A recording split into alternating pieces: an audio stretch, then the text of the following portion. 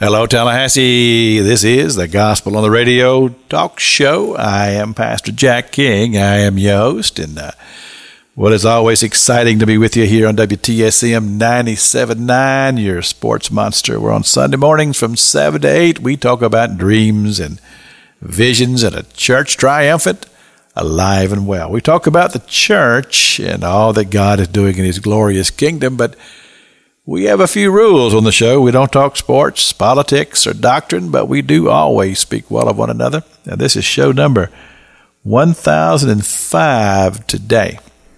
And I have a very special guest in the studio, Mr. Pastor Joshua Grimes. He is the Regional Executive Director of the Open Bible Churches of the Eastern Region. Brother Grimes, welcome to the show. Well, thank you for having me. And we have been down in the middle of Florida at a men's retreat this week. Pastor Joshua came down to speak for us and just did a tremendous job. And he's going to be with us tomorrow morning at Freedom Road, a church that I pastor here in Tallahassee. I'd love to have you come out and visit with us. We start at 11:05. We're at 720 Capitol Circle Northeast. You can check us out on the web, frcm.us. We start at 11:05. Pastor Joshua, you are in a position now of leadership as far as overseeing churches, but you've also been a pastor most of your ministerial career. Yep, more than 35 years. 35 years. Now, you don't look like you're much more than 35 years. So did you start when you were a baby? Or I started pastoring when I was 19 years old. 19 years old. Pastoring a church? Yes. Really? Planted my first church when I was 19. Is that right? Yes. And how long were you there? I was there for about 15 and a half years. So you started a church, stayed 15 years, and so I'm assuming you saw the church grow and prosper? Yep. We built a brand new facility out on Highway 32 in Winchester, Indiana. We started in a little old Quonset hut and had it filled up pretty quick. And then we started looking for a new home, and we prayed over some land. Me and four guys spent about 2.5 years building the facility, and had a wonderful, wonderful time ministering in Winchester, Indiana. Got a lot of great memories there. I mean, you actually literally physically built the church yourself. Yep. Me and four guys. I acted as a general contractor and chief decision maker. Probably made a lot of mistakes along the way, but it was a great learning process. But now, had you had previous experience in building? I've always been good with my hands. I can do a little bit of this, a little bit of that, kind of a jack of all trades, master of none. Well, I'm sure you learned a lot of things in the process. Now, were the other four guys, were they accomplished builders? Actually had a union carpenter who happened to be laid off during the time in which we were building our church, and he had been laid off for about a month and kind of needed some money, and I told him I would hire him and told him what I'd pay him, and at first he said, well, there's no way I can work for that, and he didn't have any work. Right. And wasn't a Christian man, but we built a good relationship, so he helped me along the way, and he said, I'll help you as long as I can until I get called back to work. Well, it was about a month after we finished the building, he got called back to work. Is that right? And he worked for you for the $15 an hour? Yep. The whole time? The whole time. How about that? Now, what about the other guys? The other guys were volunteers from the church, so they would go to work during the day. They'd get off. One got off about 2:30, one got off at 4. They would come, and we would work until about 9, 10. They would go home because they had work the next day, and I'd work till about midnight and get home and start again the next day at 6 a.m. Now, you're 19 years old when you started to pastor the church, but you had been to Bible college previous to this. Yep. I went to Bible college right out of high school, and I was there for a year. I took day school, night school, and homeschool all at the same time. Wow. And because I wanted to get it done quick enough to get back and get busy working for Jesus. But now, to have done this at such a young age, you had to have been pretty confident in your calling as far as being a pastor or a minister. Absolutely. My dad had a word from the Lord that his wife was pregnant and that he was going to have a son, to name him Joshua, which means Yahweh saves, and that the Lord wanted to use me in the ministry. Well, he went and told my mama that, and my mom said, well, I don't know what Lord told you, but I'm not pregnant. But of course, just a few weeks later, she found out she was. How about that? And the day I was born, The enemy still likes to throw those seeds of doubt. My dad's out in the waiting room, kind of just waiting around. Back in those days, the fathers didn't get to come in. The women did the hard work. The guys got to drink the coffee and wait for the baby. Right. The nurse come walking out with a baby wrapped up in a pink blanket with a little pink hat. And my dad's first thought is, man, Joshua is going to be a weird name for a girl. And the nurse handed me to my father and said, Mr. Grimes, we apologize. We ran out of blue. So that was, that was the word that my father had received. But at the age of 4, we were at our home church, guest speaker in town.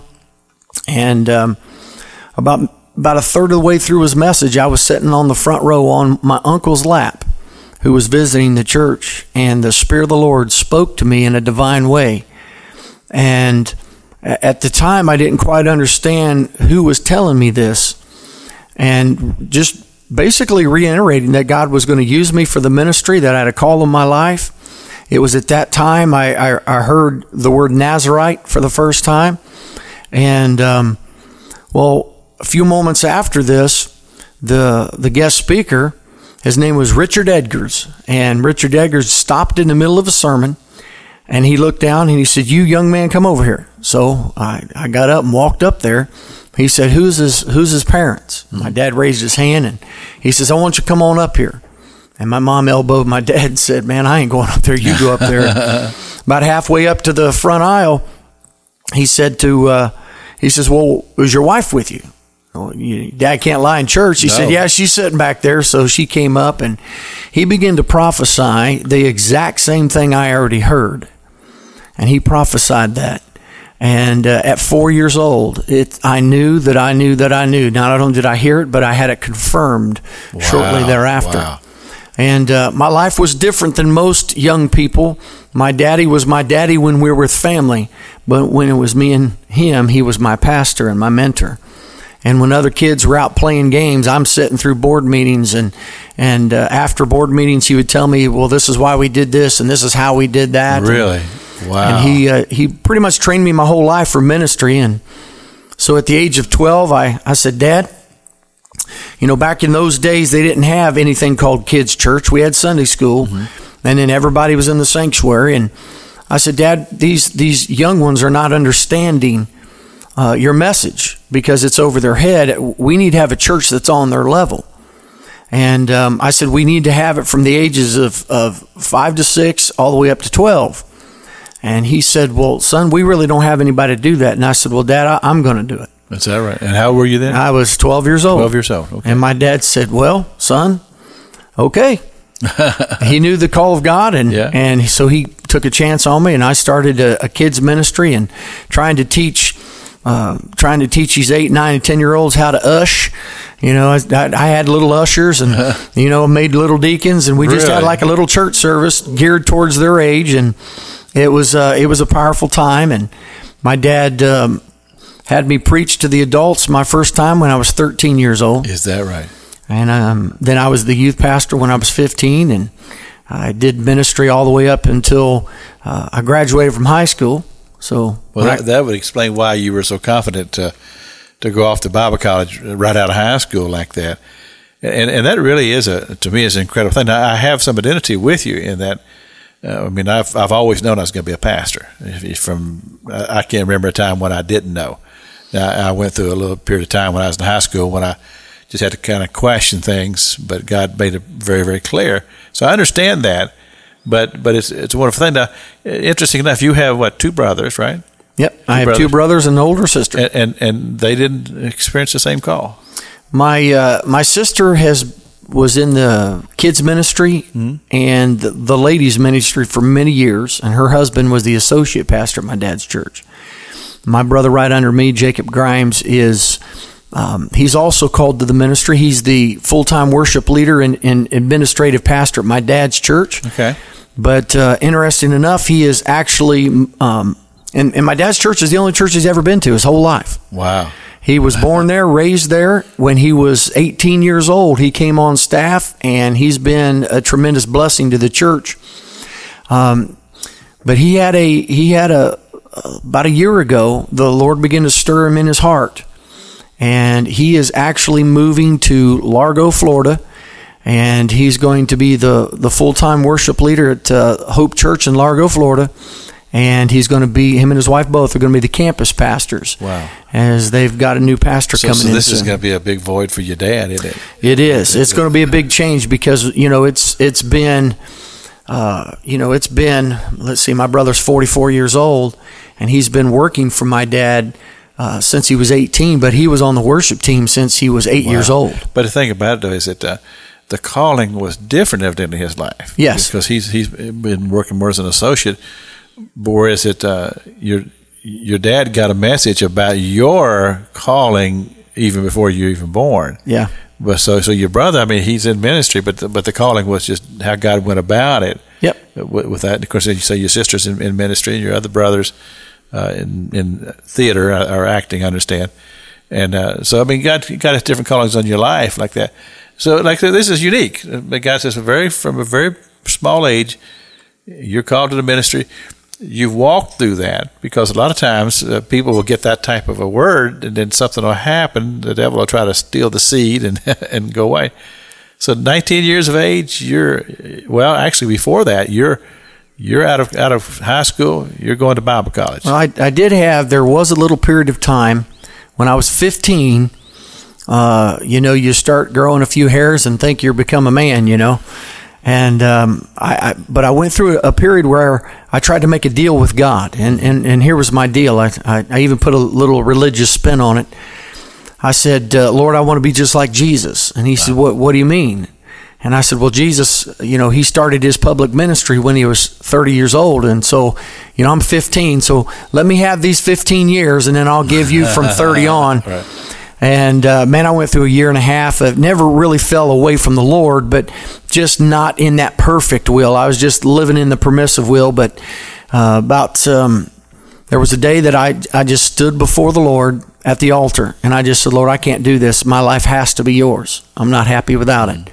And when I stood up off that altar, my life was altered and changed forever. And I have been 100 miles an hour since for Jesus. Now, right out of high school, you got married, right? Yep. Got married just a few weeks out of high school, and we put everything we owned in the back of the car and drove all the way across from Ohio all the way to Eugene, Oregon, and went to Bible college there. Go to Bible college. Mm-hmm. And I mean, that's awfully young for two people to take off on such an adventure. And I'm just thinking about her parents. What do they think about you dragging their daughter all the way across the country to Eugene, Oregon? Well, they weren't happy at first. My wife is 4 years older than me, so she was already almost through college when we got married, and of course they weren't believers. They were Catholic, but they really weren't believers, and they wanted their daughter to marry a businessman or something. And so when they found out I was going to be a preacher, they weren't too happy about it. But we were smitten, we were in love, and my wife has been an absolute stalwart support from day one. Wow. And when I went to Bible college, she worked 2 jobs. I worked a job while we were in Bible college, and we've had a great time. She's always been my helpmate. She's not a up front, put a microphone in front and say a word or two. That's not her. She's more of the behind the scenes. I've always told the churches that I've pastored and the people that I've led that her responsibility is to pastor me, and I'm pastoring you. That's interesting. So now, but when you took off to go to Bible college, but with her being 4 years older, that actually made it good, because then she could go ahead and get a job and help support. Because going to Bible college is expensive in itself, because you had tuition and stuff you had to pay. And I mean, this is quite an adventure. Bunny, I could tell you so many miracles that took place. When I had signed up, Eugene Bible College at the time didn't have married student housing, but they were building married student housing. It was supposed to be done when I started. And so we drive all the way out there with the anticipation of we're moving into the married student housing. We were going to get all of our grants and scholarships that I had coming to me. And then we're going to have to do some school loan things, and they were going to allow some of that monies to help us for the first few months until we got jobs and so forth. And we pull into the Eugene campus there on Bailey Hill, and my wife had never been there. Mm-hmm. And I had visited the campus about a year prior, and my wife says, well, where do you think the Merit Student Housing is? And I said, well, I don't know. They're building something over here, but I'm not for sure where it would be. And I'm kind of looking. We go to sign up at classes, and come to find out they had some permit issues, and they had a stick frame building with just the 2x4s. They didn't even have trusses up yet, and that was the Merit Student Housing. And it wasn't quite ready for it wasn't ready. So I said, okay, well, what are we going to do? And they said, well, we don't know, but we'll work out something. Well, the girls' dorm, it's still there to this day. It's a big round building, and it's got about 25, 30 rooms in it, and they're pie-shaped. Mm-hmm. And each 2 rooms share a bathroom in between. Well, what they did is they shifted all the girls around, and they left the very end room open. And me and my wife, for the first 2 months of Bible college, lived in the girls' dorm with a set of bunk beds. Oh my goodness! And they weren't double bunk beds either. They were single bunk beds. And so when we first go in there, this is a tiny little room. Obviously there's not a sink. There's nothing in there. It's just bunk beds and a little dresser's it. And there's a bathroom that you had to share with 2 other gals on the other side. Oh, my. And so I told my wife, well, I'll take the top bunk and you take the bottom. And she said, oh, no, we're married now. We're sleeping together. And I looked at that little bunk and I thought, I don't know how in the world, but for 2 months we made it work. I think that's probably why we still sleep so close together to this day. Those first 2 months taught us to literally sleep on top of each other almost. If you're like my wife and I, when we first came to Tallahassee, we moved into the church parsonage. And we had a U-Haul truck out there, but we didn't get a chance to unload it that day. And that first night, we slept on a little, but we were thinner then, so we could do that. I don't know whether that would work so much. It was quite the experience because every morning when I would get up, of course, I need to take a shower and go to classes.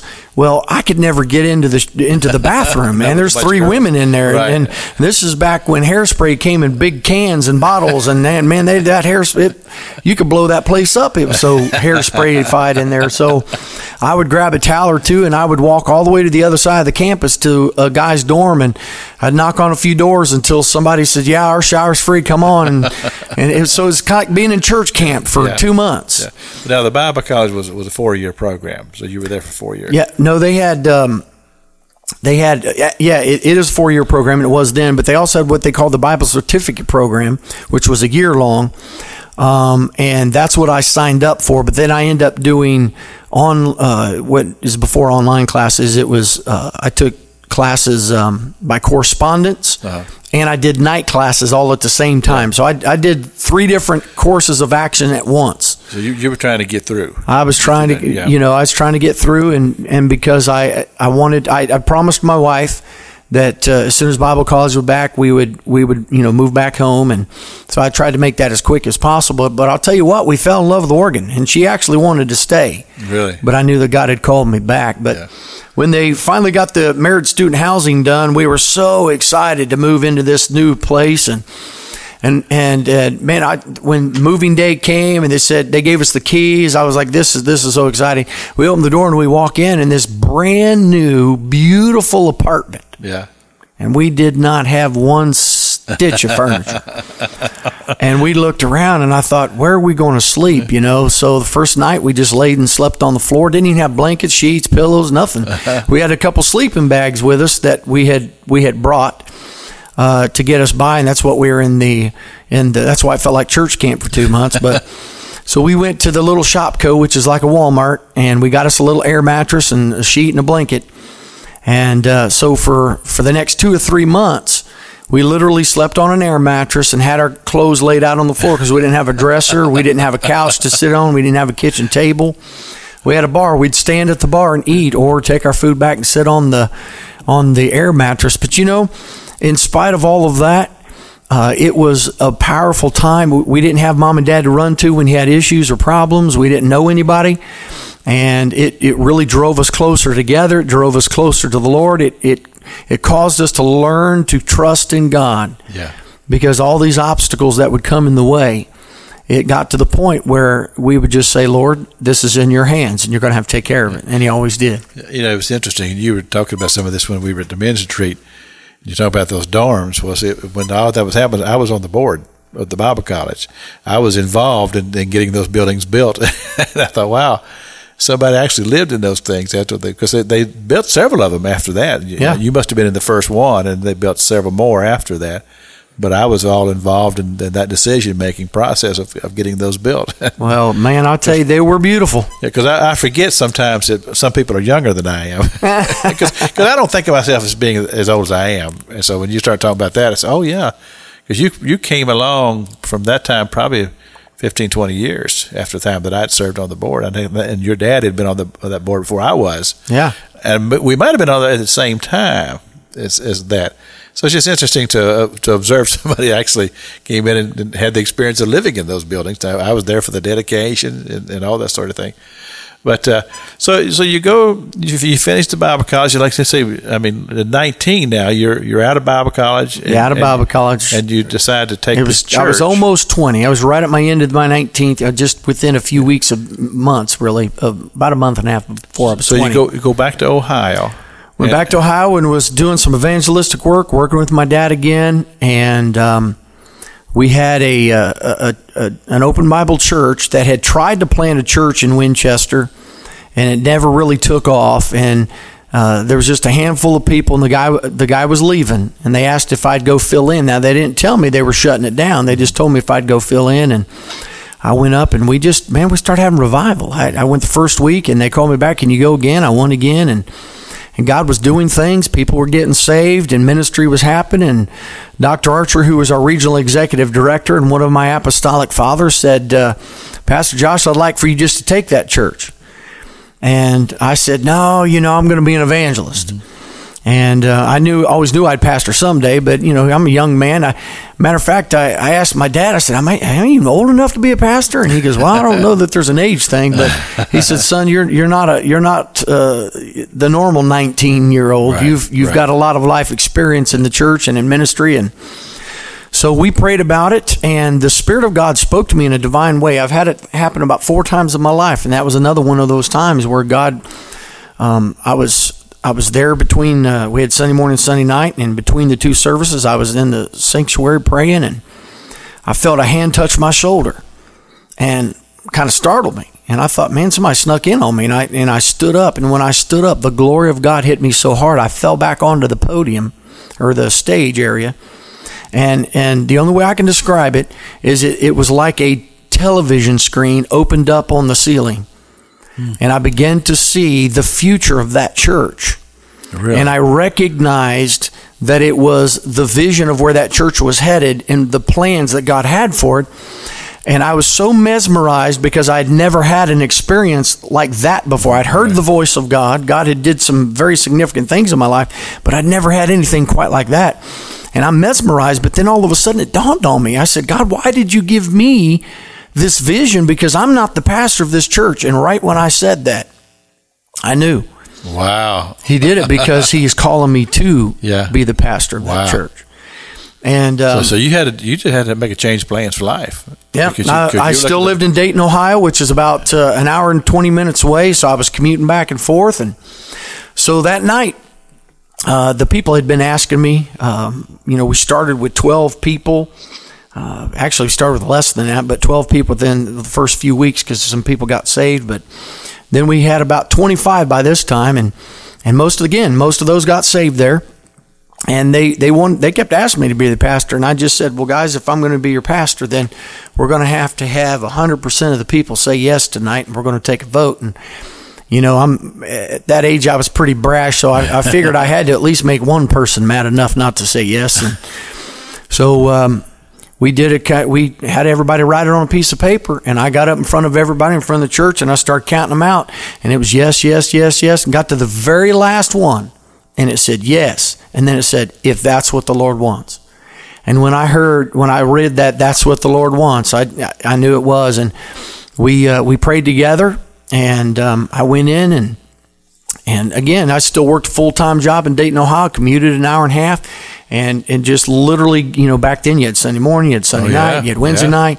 and I did a lot of commuting and really poured myself into the community there, and God began to do a lot of things. We were growing, and it got to the point where I couldn't physically do it anymore because the demands were being too much, because now we're running 60, 70 people, and it got to be more and more, and I went to the Lord and I said, Lord, you're either going to have to provide a way for me to go full time and move up there, or you're going to have to find another pastor, because man, this wearing me out. And the Lord said, I've called you to pastor the church, and you do what you need to do.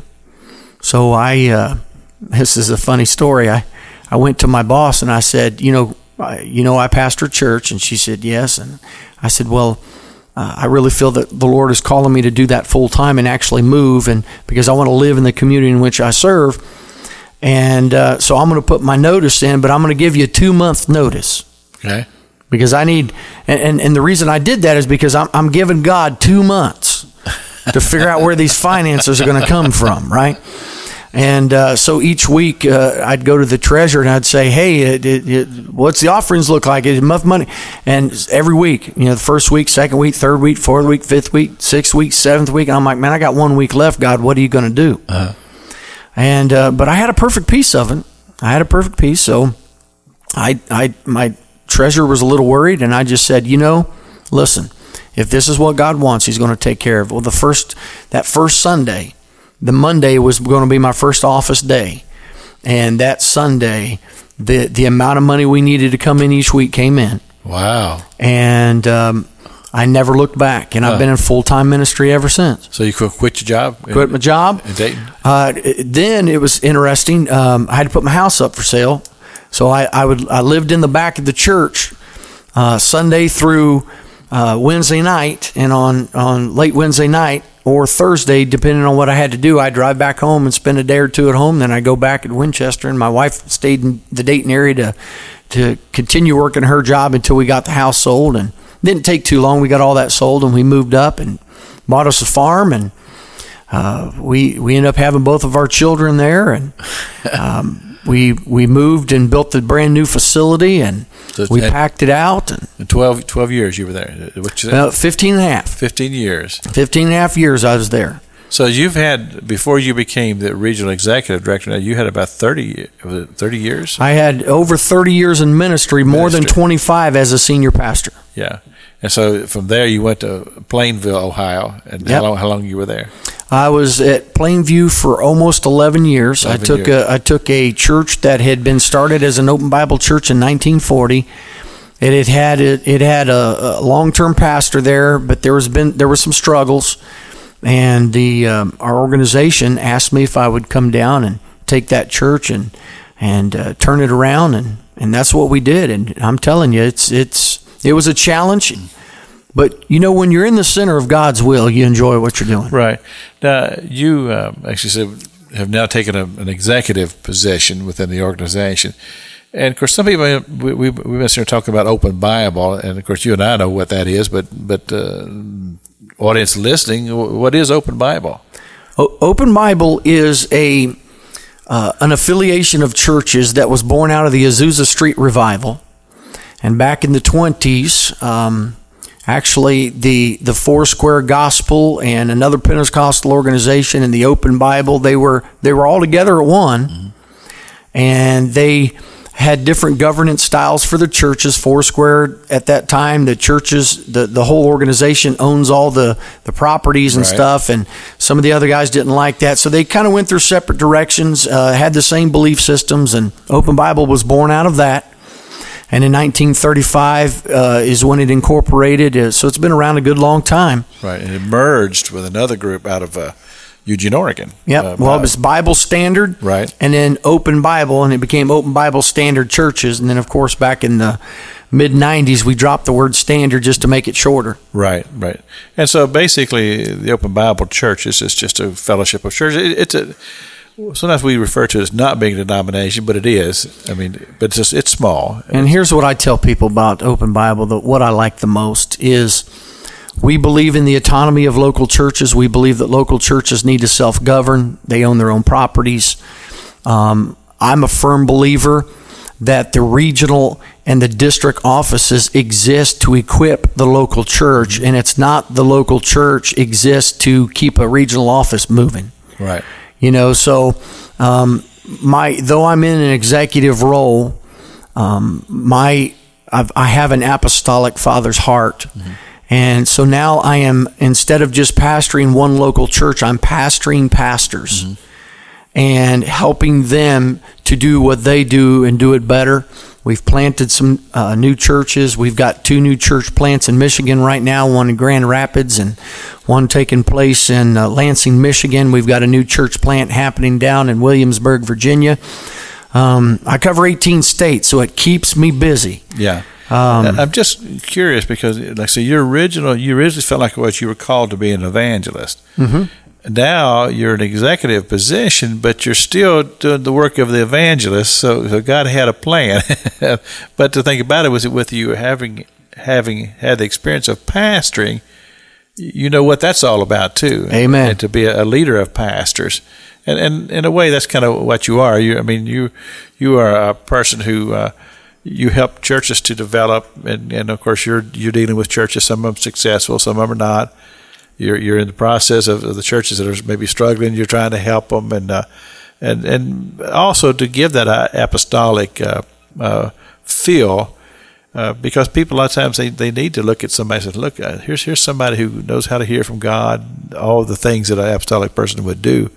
So you're kind of fulfilling both roles in a way, but not everybody in your position would necessarily be the person who would say, I'm also an evangelist, because some of them are good speakers, some of them are they're okay, but they're not.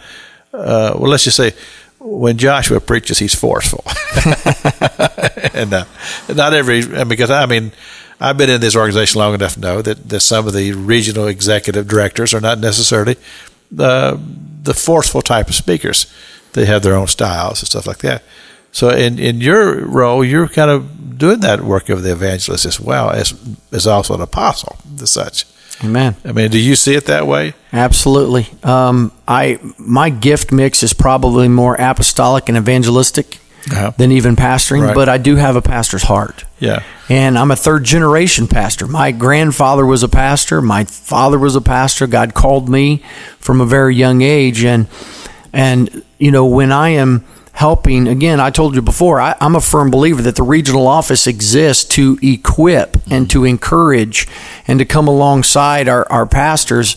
We have a core value, accountability without undue control. We're not here to control you. We're not here to tell you what to do, but we want to come alongside and help. Right. And I'm building a good relationship with the guys and just really helping them because everybody needs a pastor. And sometimes when you're a pastor of a church, especially if it's an independent church, you don't have that role. You don't have that person you could go to. Everybody comes to you, and everything's put on your desk, and everything's put on your plate. And sometimes that's a lot to bear. And I've been there. It really is. I've been through that. Yeah. So I have a heart for these guys. Yeah.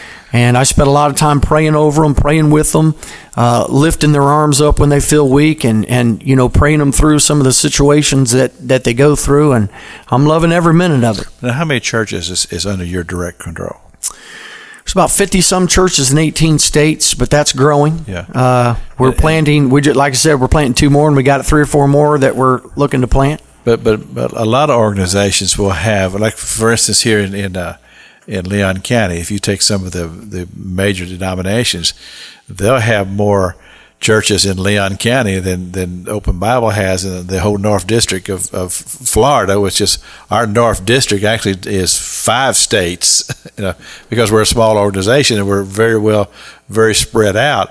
And your states are going from New York all the way up.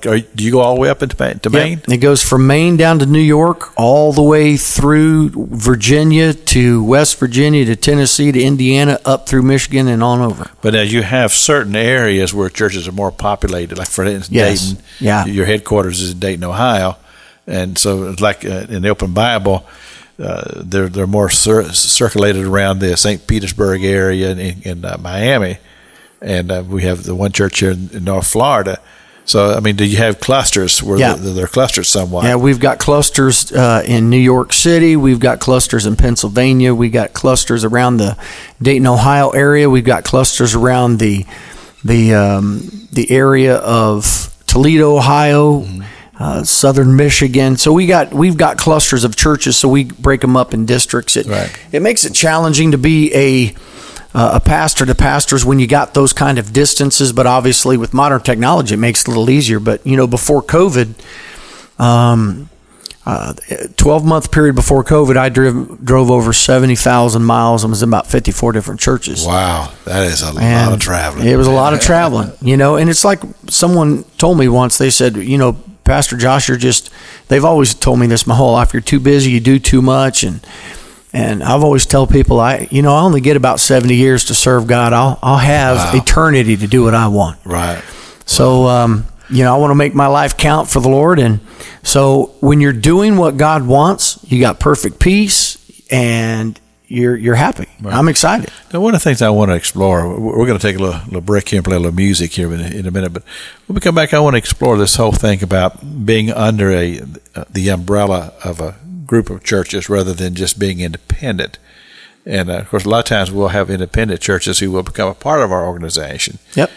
But a lot of times you're trying to plant churches and bring them up with Hope of Bible Church. So we'll talk about that in a moment. But Joshua comes from a talented family, and there's three boys, one sister, and then your dad. Yep. And of course my mama. And occasionally you get together and sing a little bit. Yeah. Right? Every time we go on a hunting trip, we always try to record a good song together. Well, Josh and I, we were working on some technology here and trying to figure out if we could make this happen. So we're going to try something here. This is a song. Tell them what the song is. It's an old gospel song that's popular. Matter of fact, some country music stars made it popular. It's called Why Me? Right. And so what we do is there's four of us. My youngest brother sings the first verse. I sing the second, and we harmonize the chorus together. And my middle brother sings the third verse, and my daddy brings it up the rear with the last verse. So it was a fun project. We actually recorded this in our hunting cabin. There we go.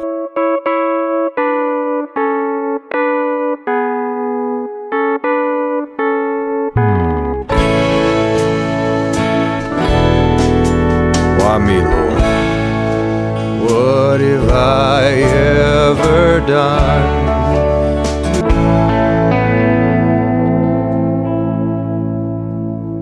That was the Grimes Boys. That's pretty good. I understand your brother took your voices and he added the music in and all that sort of thing. Yeah, so when we were at the hunting cabin, he brought his computer and brought his recording equipment with him. And my youngest brother played the acoustic guitar, and that's what we sang to. Is that right? And then he took that home and he actually recorded all the instruments on that himself. So yeah, I heard your dad coming in there. Yeah, I think it's amazing that you can do that nowadays, and you can add all those instruments in and that sort of thing, and just took your voices and so anyway, that's a little bonus for you here on the Gospel on the Radio talk show. A little music from the Grimes Boys, and that's actually on the what do you call it? iTunes, right? Yeah, that's on iTunes. You can look under Why Me or the Grimes Boys. It's on there. Yeah. Okay. Picture me and my dad, my two brothers, and the picture's actually taken. We did a missions trip together in Tijuana, Mexico, building a house, and it was right outside of Tijuana. It kind of looks like the Blues Brothers. we had to go to the store and buy those hats because it was hot down there. But you got a little album cover there and everything. It looks good. Let me tell you, this is the Gospel on the Radio talk show. We get to do this every Sunday from 6 to 7 here on WTSM 97.9, and I appreciate you for tuning in. I hope that you'll do it every Sunday morning. I also want to invite you to church. I'm the pastor of Freedom Road Christian Ministry here in Tallahassee. At 11:05 is our start time for our service, and Brother Grimes is going to be with us today for the service. He's going to be preaching, and you'll enjoy his message, and we'd love to have you come out and bring the family.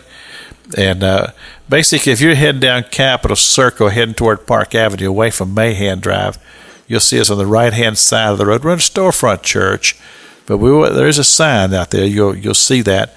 And like I said, we'd love to have you come and be a part of the service today. And, of course, you come every Sunday morning. Also, I want to remind you to tune in on Saturday nights for the Saturday Night Gospel Sing with me, Pastor Jack King. 7 o'clock on 94.1 on your radio dial. It's a full hour of great Southern gospel music, and also the daily broadcast. It also airs there on 94.1 at 11 o'clock. It's a daily teaching of the Word of God. And, I just, I'm a believer in the power of the Word of God. Amen. It'll be a blessing to you. And also, you can find this broadcast on podcast. It's show number 1005. And there's a lot of the talk shows there on the podcast as well as the daily broadcast. You can find those. And people tell me they like to plug them in, have them on their phone, plug them in, drive down the road. My daughter has bought a new car, and it has buttons for a podcast where you can set podcasts. Isn't that cool? And yes, it is. She has me plugged in up there. She said, I listen to a lot of podcasts. I love them. Yeah, she said, Daddy, there you are right there. And she has the daily broadcast. And well, I can't put the music show on the podcast because of all the rights and all that sort of thing. But what Brother Doug Apple has done for me on the shows where I do a lot of music, where rather than just talking like last week, I didn't have a guest, so I played 4 songs, and he'll play just a portion of the songs, and he can go ahead and put all the content in there. And I appreciate him doing that because he's figured out how to do it, because we couldn't put all the music. And even the song that you played there, because of the copyrights, even though you all sang it, we probably won't be able to put it on the podcast. Now, we own all the copyrights, so you can use it any way you want to. But you don't have the copyright for the song itself. You have the copyright for the recording. Well, actually, I believe that song is public domain. Well, if it is, then he can do it, Yeah. and then he'll know. He checks all that stuff. So back to our conversation, I was asking you, a lot of times churches are reluctant to become a part of an organization, and so they like being independent. As you assess it, what do you see the value of being a part of an organization like Open Bible or one of the other organizations? Well, there's a couple things that we've actually had some adoptions. We just had one recently. This church had went through a traumatic experience, and there's nothing inherently wrong with an independent church, but when you have a difficulty of some sort, right, whether it be a moral failure of leader or whether it be other kind of internal strife issues, having a organization that you can lean on to help guide you through right, some of those tricky things, right, make it really well. Also, when the pastor has no one to go to, and he's going through his own hardships and difficulties, sometimes it's hard to go to people in your church. And so being a part of an organization, being a part of having a pastor over you that looks in on you, again, our core value is accountability without undue control. We want our local churches to be self-governed, own their own property. We want them to flourish and grow, and we come alongside to help them accomplish what God has put in their heart to accomplish. Right. We don't want to tell them how to do it. Matter of fact, you go to our Bible churches, we've got just about every style you can imagine. There's some that lean more hymn based. You've got Southern gospel based. You've got very contemporary, and various different styles of preaching, and that's okay. It takes all kinds. Right. If we, Pastor Jack, if me and you went into a Baskin Robbins, you might like plain old vanilla, but I want Rocky Road with all the trimmings on it, but it's all still ice cream. We're here to preach Jesus. We're here to get people saved. We're here to accomplish the Great Commission, and I always believe that we are better together. Mm-hmm. Because when we come into agreement together, you got people praying with you, praying for you. I did that men's retreat. I actually had in 7 different states, I had people praying for that men's retreat, praying for those men to receive. Having backing like that Sure. is powerful. And, I pray for my pastors every Sunday morning when they're ministering. Sometimes I even call them up, pray over them before their service. Sometimes I send them a text. Wow, that's incredible. And I want them to know that I'm in their corner. I'm there for them. Yeah. If they need me, I'm there. If the church needs me, I'm there. If there's a crisis, I'm there. Here's an example. During this coronavirus, one of our pastors, been there for 46 years, got very ill, and he died. Oh, my. Now imagine being this is a smaller church because it's in a very, very, very small town in northern Ohio, and the church was devastated. The coronavirus went through pretty much the entire church, and some of the leaders were still sick, and it was a difficult season. And because they had a family to lean on during those times, I actually cleared my schedule because I felt it was important. I went up, and for 2 weeks I ministered and poured my heart out to these people because they just lost their pastor 46 years, and his wife was there. Wasn't able to have a funeral. Yeah.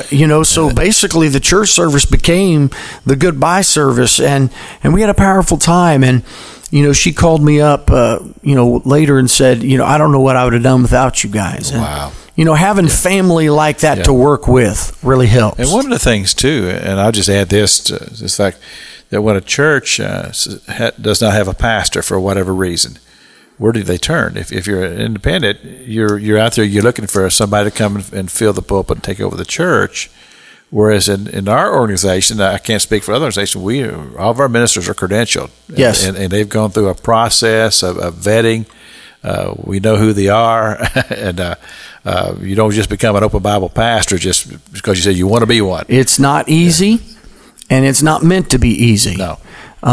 Because if you hold a credential in open Bible, you can be trusted because you've been thoroughly vetted. Right. And you're right. If an independent church is looking for a pastor, many times things fall through the cracks. Well, to pastor an open Bible church, you have to have an open Bible credential. And so a church is not just under open Bible. The pastors also are under open Bible as a credentialed minister. And they've got ethics that they have to adhere to, and it just gives more accountability there for the churches and for the pastors, but it also gives more of a covering for the churches and the pastors as well. And that's really important because we've all heard stories of people who can take churches and do a lot of different things when there's no accountability to them. And like in an open Bible church, then there would be the region that would step in. Yeah. And they say, no, that's not going to happen that way or such and such a thing. And so it is. And some people will look at that as being heavy-handed and say, oh, no, I don't want that undue oversight. But then you can also look at it as a sense of freedom because it gives you the fact that they know if you send a church pastor, you know that pastor because they've been through the whole process of there's things you have to do in order to become a credentialed ministry. Thorough screening and background checks, and they have to make sure that they know certain things and they can be trusted. Right. And I think to me that's important. Like I said, I've been pastor of my church for over 40 years, but there's going to come a time when I'm going to step out. I'd like to know that there's somebody going to come in and they're going to serve the church well, like I've tried to serve the church that way. And like I say, through this vetting process, a lot of the ministers that we have pastored other open Bible churches. So they have a track record as such that you can look at that and go, okay, this. And a lot of times you have to do with not every pastor is a fit for every church. Yeah, for sure. And because there's just certain churches that they lack a certain thing, and this pastor may not fit that mold. You can have an idea because you've got a track record to go from here. So to me, that's it. That's one of the good aspects of being a part of an organization like this. You also have the fellowship. Yeah. And one of the things that I discourage is I don't want a pastor taking a position because they need a job. Right. Because I truly feel that God doesn't call us to pastor a small group of people who attend a building on a weekend. I truly believe that God calls pastors to pastor an entire community. Mm-hmm. And everything they do is based on ministering to that community. And so we don't want pastors jumping around from church to church. We've got a lot of long-term tenure pastors that stay for long periods of time. And, when their church begins to stagnate, we come in and help them. Like, hey, what can we do? What can we do to help you? What can we do to gain a new vision or what's hindering your growth? Again, we're not trying to be heavy-handed. I never want to override the authority of the local church. But there's times when I've had pastors come to us and say, "Hey, listen, I'm having some very difficulties with some very influential people in the church, and if something's not done, it's just going to destroy the church." And when we step in, we're there to help mediate that and get them together. But then we also have situations where the church calls us and the pastor is maybe going awry, and that don't happen very often. But it has, and we've had to step in and make some corrections, and it's just working together. It's, any project you do, if you got somebody helping you do it, it's always easier when you're doing it together. But as a young man coming into this type of position, I'm sure you've already had some times that you say, "Ooh, that's going to be tough." Yeah, and I sit on the board of our region for almost 30 years, so I know a little something about what you go through. Yep. And it's not always pretty, but also the fact that you can help a new church get started, and of course the regions, they do that. We invest money in church plants, and somebody that said, "Well, I've got a vision to go here and start a church," we come alongside of them, help them to do it. And I think all those things are very positive things. And then I think about all of the like you grew up in an open Bible church, and you went to all the youth functions and things that we've done, and you can do that when you're a part of a group. In other words, you get 4 or 5 churches banded together, they can do a whole lot more than a single church by itself. Yes, for sure. So that's a part of the power of what you're doing. Yeah, And, Open Bible's got a very strong missions bent to us. Matter of fact, we are far larger overseas than we are here in America. Yeah. Oh, yeah. And it was originally called the Open Bible Evangelistic Association because the emphasis in the beginning was 4 churches in Des Moines that came together to be able to focus on missions. And so that's part of our DNA from the very, very beginning. And I think that, again, that's a strong point of such. I mean, do you know how many churches we have overseas? I mean, a whole lot more than we do in the States. Yes, a whole lot more. We've got about 2,000, I believe, a little over 2,000. Yeah, and in every corner of the world, literally. About 48 different countries that we represent. Yeah. I know when I went to Africa in 1993, we went to a lot of these little churches and bush churches, and they all had foundations laid out, and they wanted us to help them build churches. Every one of those got done. Amen. Yeah. Amen. Well, brother, it's time for us to close up. I've enjoyed having you, and I'm hoping you're going to be coming back through Tallahassee sometime soon. I'd love to, Pastor Jack. Have you back on the show. It's been a blessing. We always close the broadcast out with prayer. Father, I thank you for Joshua and the work you called him to do, and I just pray, God, your blessings upon him and his family. Lord, keep him safe as he travels, Father. And Lord, let your anointing continue to rest upon him. We pray for his family, for his mom and his dad, his brothers, and Lord, we just pray you just bless them, Lord. We just give you glory and praise. And Father, we pray for our nation, and we pray for peace in the city of Jerusalem and the nation of Israel. And these things we pray in Jesus' name. Amen. Amen. Well, Joshua, thank you for coming to be on the broadcast. God bless you. And until next Sunday morning, may the Lord bless you.